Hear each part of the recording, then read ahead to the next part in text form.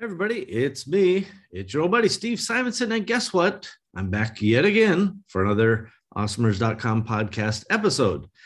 And today I want to kind of spread the word on a little wider basis. I've been talking about this concept of a challenge. And this challenge actually goes out to you. If you're listening, I'm challenging you personally to join what I call the 50-50, 10-10, 2-2 challenge. Now, it's not that hard to remember, and I'll get into the details here in a minute, but just remember 50-50, 10-10, 22.com.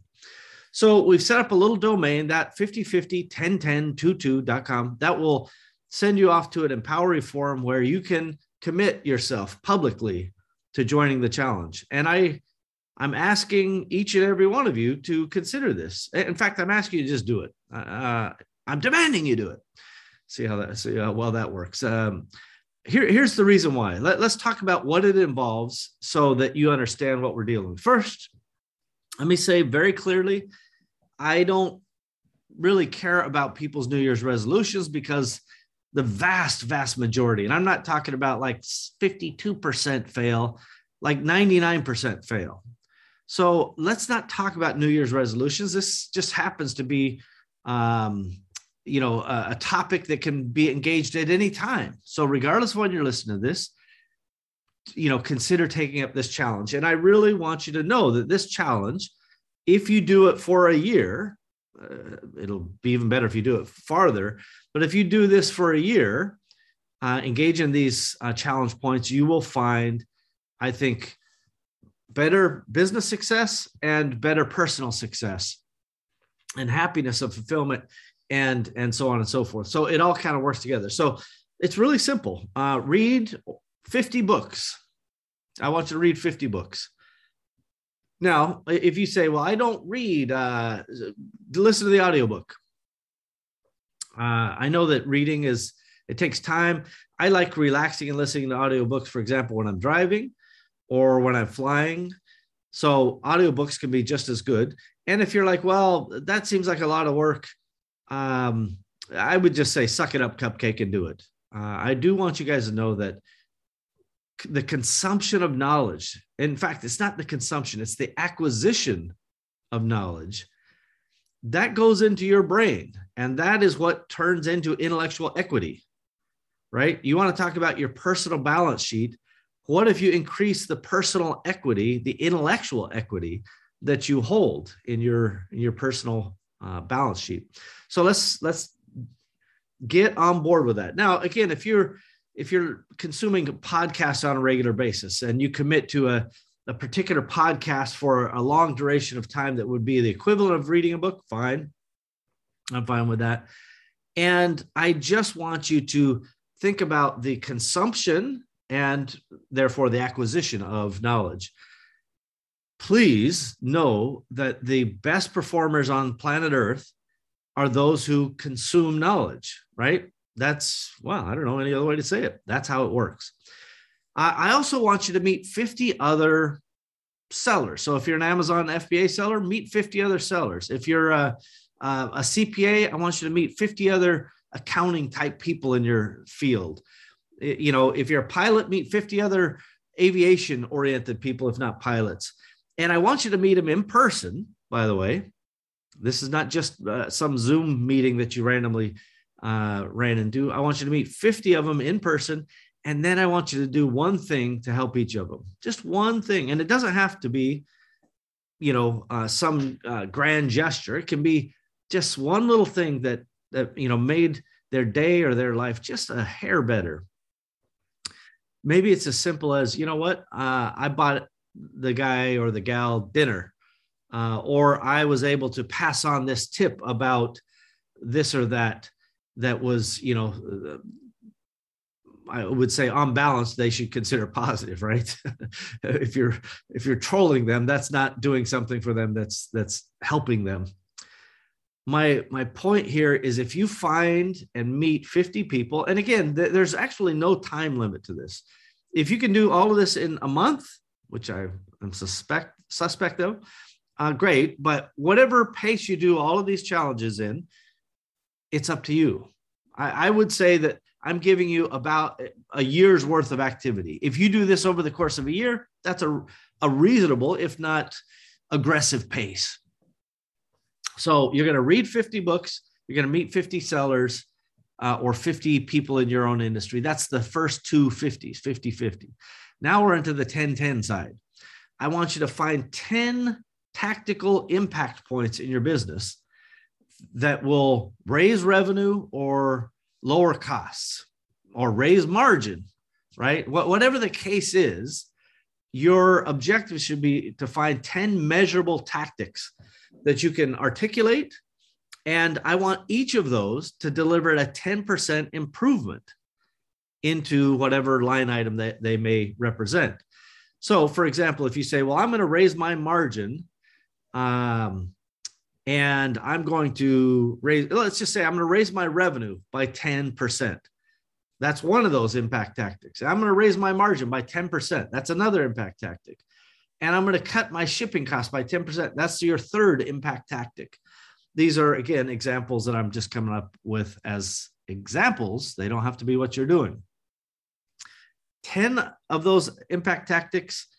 And then I want you to do those 10 times. I was just like, where am I going with this? Well, it's 10 and 10. So that's what I want you to do. So 10% improvement, 10 tactics. I do then want you to develop 2 new marketing funnels. So this would be, hey, I'm going to, I already sell on Amazon, so I'm going to augment that with YouTube marketing or Google marketing. You may say, well, I'm already doing those 2 things, so I need to do some other thing. Maybe it's just establishing 2 new sales channels. You say, well, I'm selling Amazon UK. I'm going to add on Amazon US, and I'm going to add on, I don't know, Costco or somebody like that. 2 new sales channels. These are, big impact potential strategic types of items. And then, so that's a 2, right? That's one of our 2s. The last 2 is I want you to add 2 people to your probably non-existent board of advisors.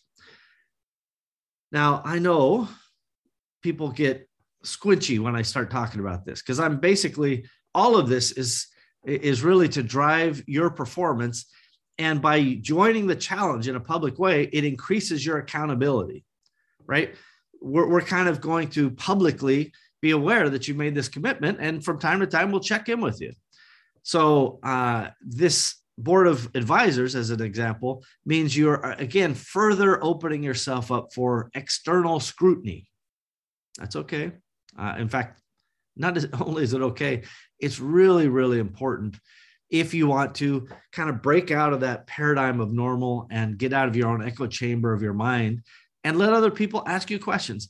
By the way, just because they come from the outside doesn't mean their questions are good, right? I've had board of directors, which board of directors and board of advisors slightly different. Both functionally have a similar thing, but there are some fiduciary duties a board of directors would have that a board of advisors is not quite the same. And the reason is that the right word? I'm distinct about these differences is because a board of directors having those fiduciary duties and so forth, that's a larger commitment on the person you're asking for help. You should also probably get D&O insurance, directors and officers insurance, to prevent any liability from trickling to them. And I think it's probably a little too formalized for most of the Awesomers audience out there. So just get a couple people to be on your board of advisors, throw them a Scooby snack, show some value depending on, what you're asking them in terms of frequency of meetings or commitments, if they're taking on a committee or, hey, we really could use your help to solve this problem, and they take on a responsibility. But you shouldn't value people at 0. That's not the value of people. And it's also not the same as, oh, I'll buy you a beer, or I'll buy you a 6-pack. That really is, to me, it's kind of insulting. People all the time tell me, hey, I'll buy you lunch or penny for your thoughts or whatever. And it's like, my thoughts are worth more than a penny. So no thanks. The point here is as you do this, as you add this on, there will be very good potential outcomes. Some stuff you go, no, I'm the operator. This is not good for me. And other stuff you go, I didn't think of that. This has been a challenge. I'm going to take their advice. I've had both a board of directors and board of advisors, and I've had really, really smart people who have, raised $1 billion. People who have done hundreds of millions, and they were not always as good as I was. And I was only doing tens of millions of dollars at the time. And good is the wrong word. They were not always as plugged into the business as I was. They were, their instincts about, what we should do next, or what some of the activities should be focused on, were not as good as the operator of the business. And by the way, they never will be. That's not their fault. It's up to you as the operator to know when is your instinct and when is your experience and your gut feel and blah, blah, blah. When is that worth following? And then when should you put it on the shelf? Because maybe you just haven't thought it all the way through. And my biggest failures have come when I put my instincts on the shelf. So you may be wondering, well, why would you tell me, Steve, if these people don't know anything and you're always right, why should you listen to anybody from the outside? And I'm telling you, because the net benefit, the net gain that you have from listening to external people is highly additive, right? In this challenge, 50/50, 10/10, 2/2.com, I'm asking you guys to consume knowledge, right? You're putting knowledge in your head. Now you're developing relationships. You're tactically having ideas, and then you're measuring those ideas. You're then going to strategically deploy new sales channels to build the top line. And you're going to have kind of a couple, at least, outside people to help, let's just say, keep you within the realm of reason. Sometimes we get grandiose ideas in our head, and sometimes it's timing, sometimes it's lack of knowledge on what we should do. And I'm not even saying that they're going to correct you. I'm just saying they can be additive to you. You just have to take my word for it. I wouldn't steer you wrong. And to my, I literally have been asked, in the past year to be on, 15 or 20 companies' boards in one capacity or another. And there are some people that I actually want to help out, initials TR and the like. But I just, right at this moment, I can't do it. I will have with Catalyst88.com. We're going to put one of my old programs back into action this year called the Chairman Circle. And this is where I will actually look at companies. They'll go through an application process. And if they're approved, I will become either on their board or the chairman of their board.